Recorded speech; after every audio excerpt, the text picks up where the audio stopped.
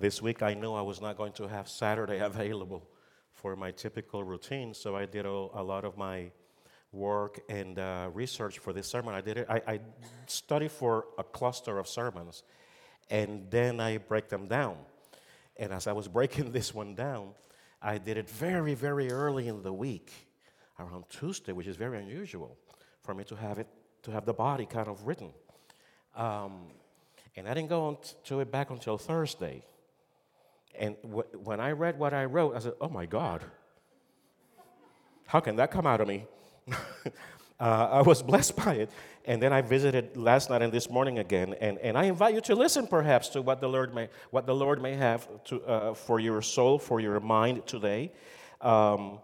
Yesterday I was at Presbytery, and I met with Ray Jones. He's the head of evangelism, transformation, and a whole bunch of other things in our denomination up in Louisville. But he's a local boy. And he sends his love and his greetings to all of you. He keeps up with the church through our Facebook and my Facebook, and he's very excited about how we're doing. He says the same thing that Dr. Morse told us when he was here last year. He said, you guys are doing some revolutionary stuff, but without the violence. So that's what we like to do it, without the violence. So it's amazing that God is so faithful to God's own people. And I praise God that we're together and that we are a community that seeks to love God, love one another, and make an impact in this neighborhood. I invite you, in your worship guides, you have the reading from the New Testament, which is out of the book of Acts, chapter 3, 1 through 11. This month I've been contrasting two books of the Bible, or I've been pulling out messages from two books of the Bible, Genesis and Acts.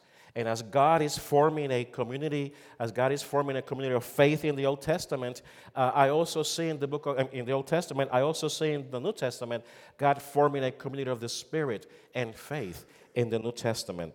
And they have similar experiences. They have similar encounters with God. And the first thing that we find in both stories is that the Lord usually tells us, don't be afraid. Because he knows that we're very, very freaky-ish people. We get frightened so quickly. I know, I'm a coward, okay? So I know about that.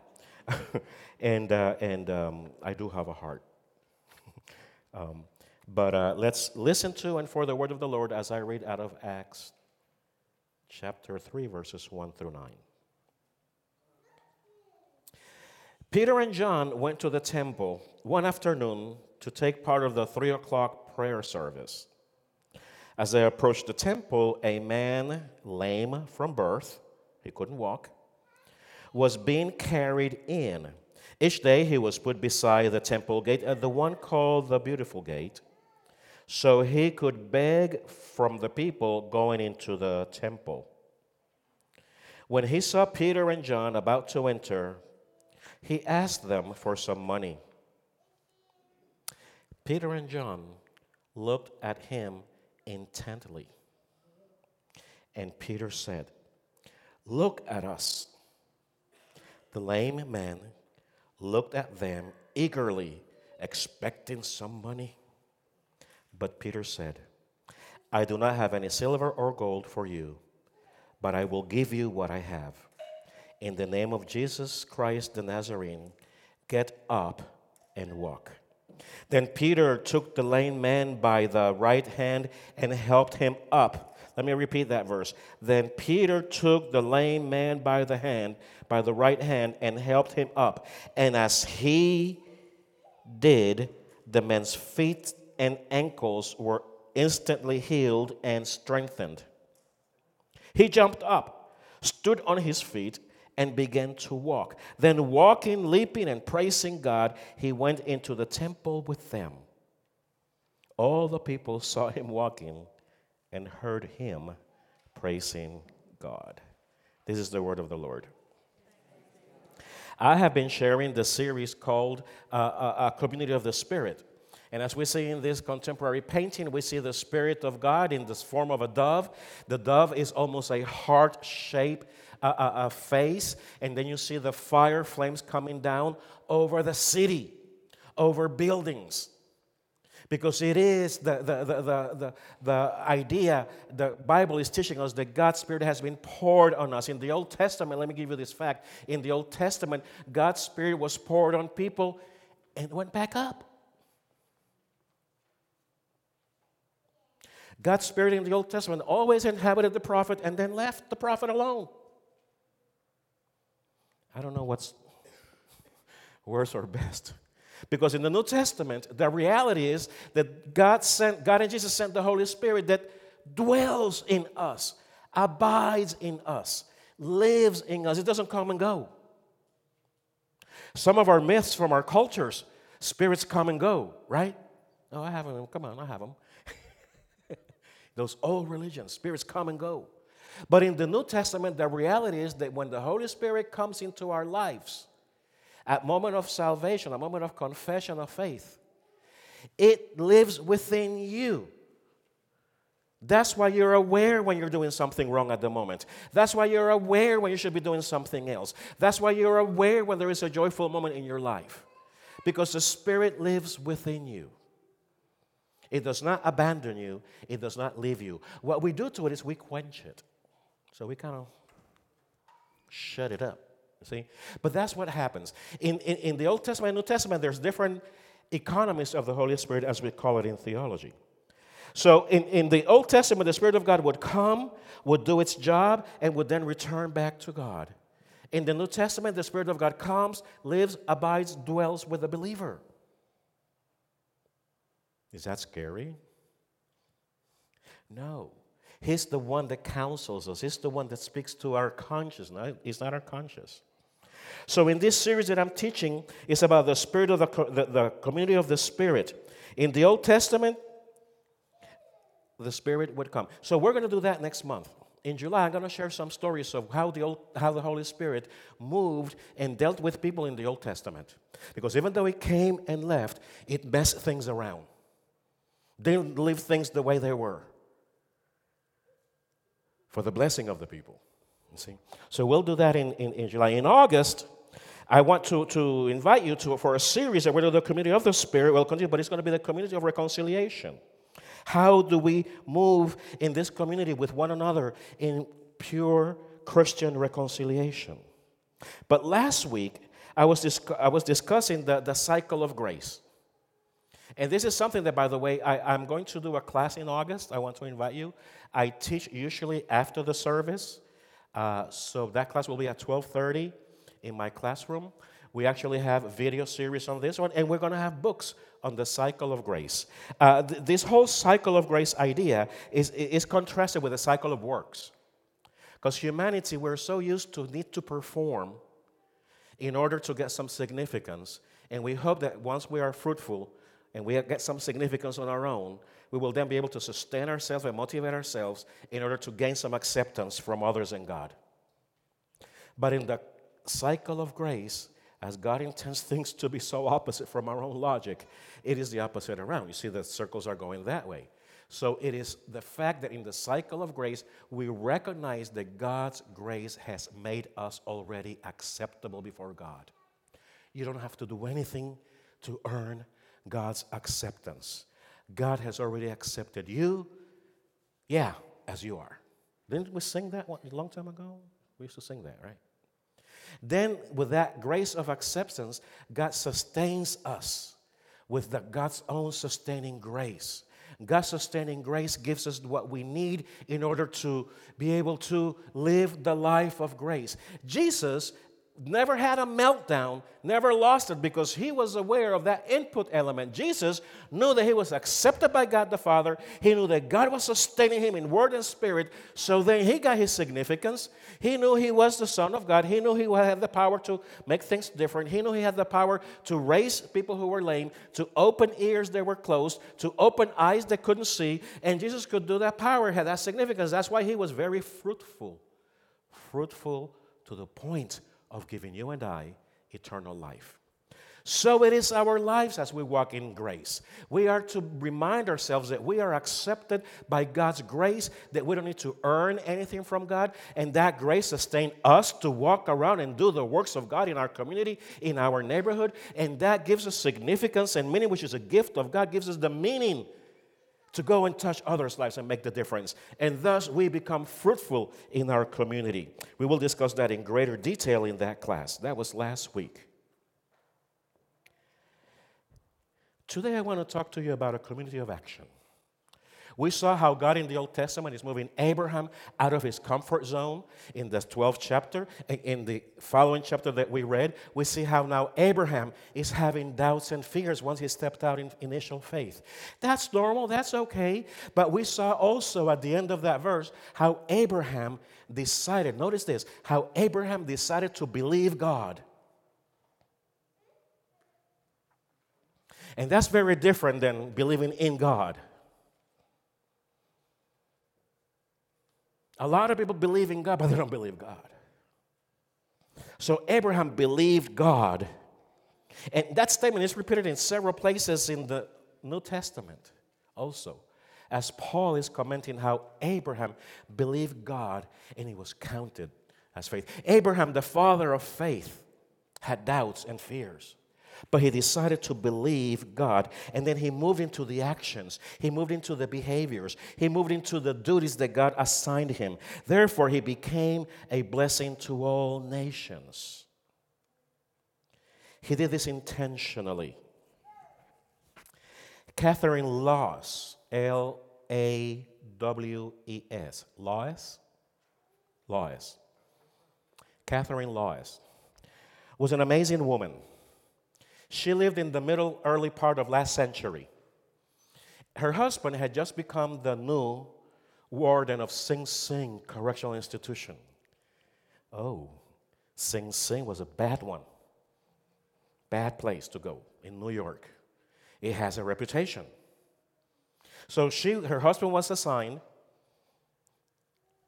and she worked there. She was told by everybody, don't even go near the inmates, don't even bother to go in there. Stay in your house, stay in the village near Sing Sing, and don't even bother. But Catherine she probably was like me. She probably had an oppositional disorder. So if she was told not to do something, she would probably do it. I tend to do that. So the elders here have learned not to tell me not to do something.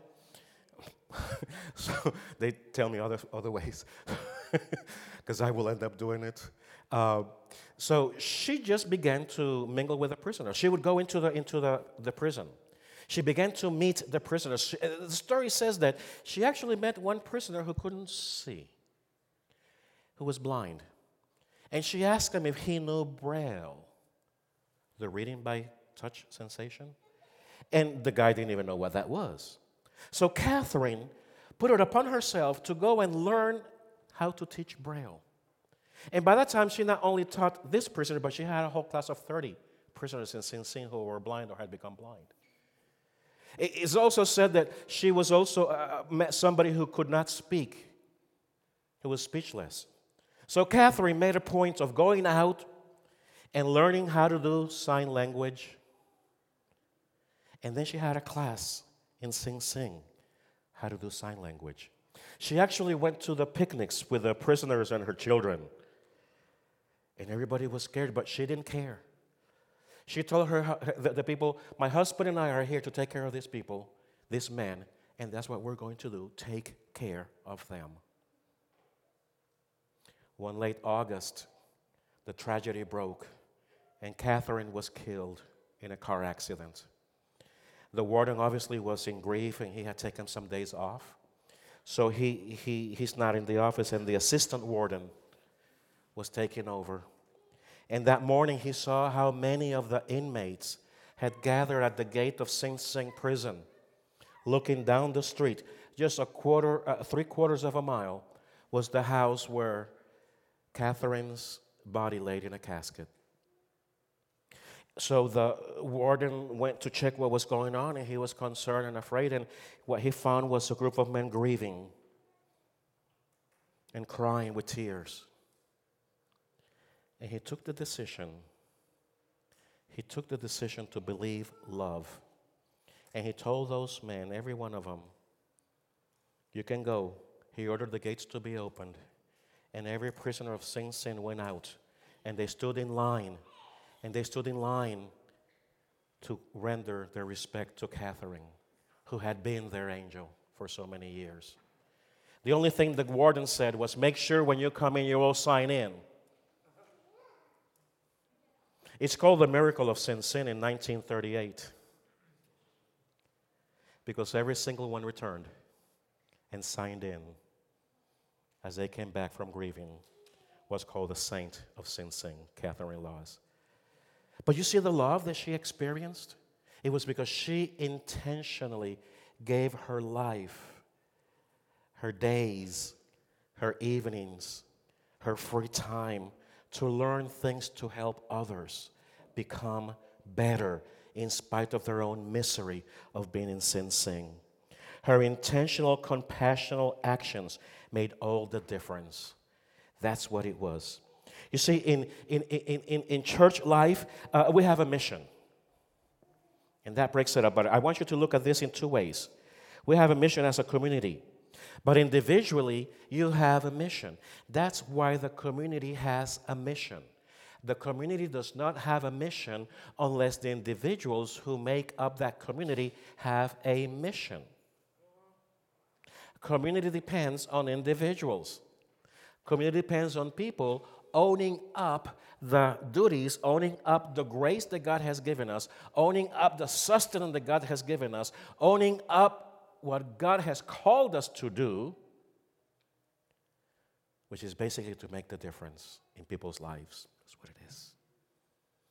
And in that process, they will ask you, why are you so okay when you're not supposed to be so okay? And then you can tell them about your hope in Christ. Then you can tell them about the light that inspires you. Then you can tell them about the one you follow. But that will only happen if you, first of all, nurture and equip yourself. Yesterday, I was with Kathy Parcham, the Reverend Parcham, and with Jennifer and with Linwood. We were at Presbytery. And afterwards, we had a conference after the meeting, which was 2 hours only. We then had a conference, two different classes, and we all decided to go to the same one. And it was Ray Jones, I guess that's why we were there. But Ray was speaking how his seminary experience was. Ray said that his seminary experience was that he was trained to be a good chaplain as a minister, to take care of people in a congregation, to follow them up, to make sure their needs are met. I'm listening to that, and I'm like, what? And then he assumed that all the pastors there had that same experience. Well, that was not my experience. This will probably open some eyes why I'm the kind of pastor that I am. I was not trained to be a babysitter. A chaplain pastor. When I came to seminary, the church was already in crisis. My seminary had shifted from maintenance to transformation. You see? So when Ray was describing his seminary experience, he actually said a question, do you all identify? And I went like, no, that wasn't my training at all. There was nothing to maintain anymore when I would graduate. It was crumbling. It was action. It was intentionality. And that word intentionality became part of my life. Because no longer could we coast as the church. No longer can we coast as an islander Christian in your own little islands away from community. We need each other. We need to be equipped and nurtured, and that is part of the mission of the church. That is part of your responsibility as a member of the church. Seek nurturing, seek equipping, because I am here not to do the work of the ministry. I am here to equip you to do the word of the ministry. Ephesians chapter 4, verse 5. But secondly, not only are we here to nurture and equip one another, which we try to do here at Light of Hope, we're also dealing with social justice. We're trying to change people's lives so that lives can become better because God wants our lives to be better in this world. God is no longer angry with humanity. God wants to restore goodness in our lives. And that's what the word blessing means. Goodness to you. So we fight with social justice. And I think we have begun some amazing things in this congregation. I shared yesterday in Presbytery that this congregation was committed to open what's called Rivers of Hope. Rivers of Hope is an organization.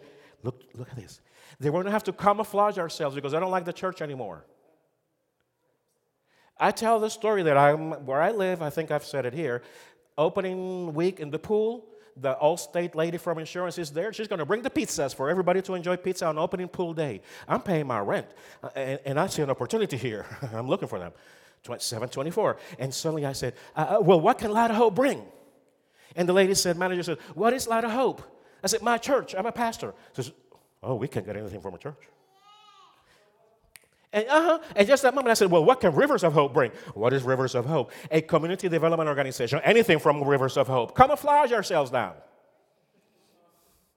But guess what? The content is the love of God to the community. It's the same. So we have our summer camp. Our summer camp changes children's life. A kid who didn't like school suddenly likes school. A kid who didn't like learning suddenly likes learning. Last week they were doing the polite week. They were learning polite behavior. So I show up and I say, hi kids. And when I say, you interrupted us.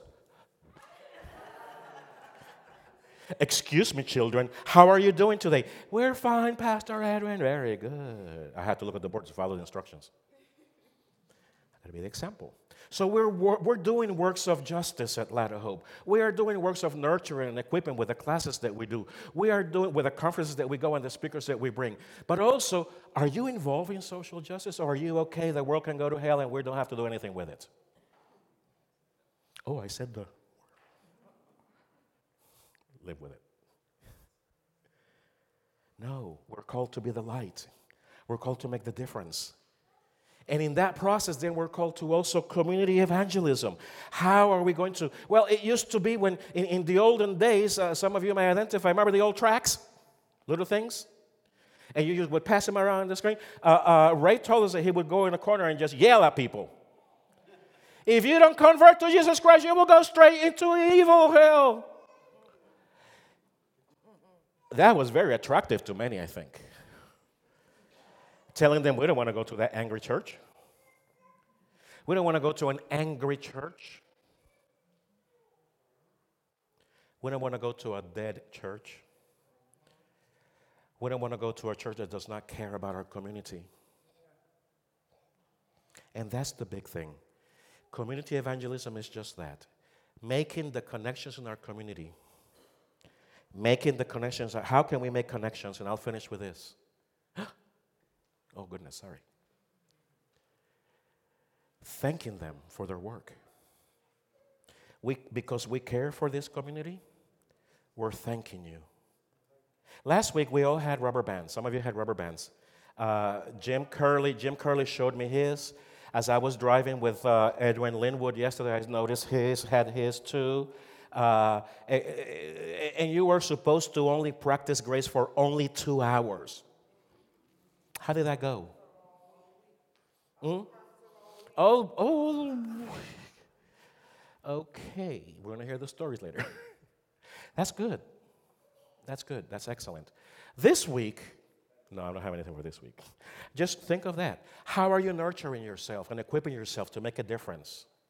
How are you aware of the community issues that we have with low-income housing that's not available whatsoever?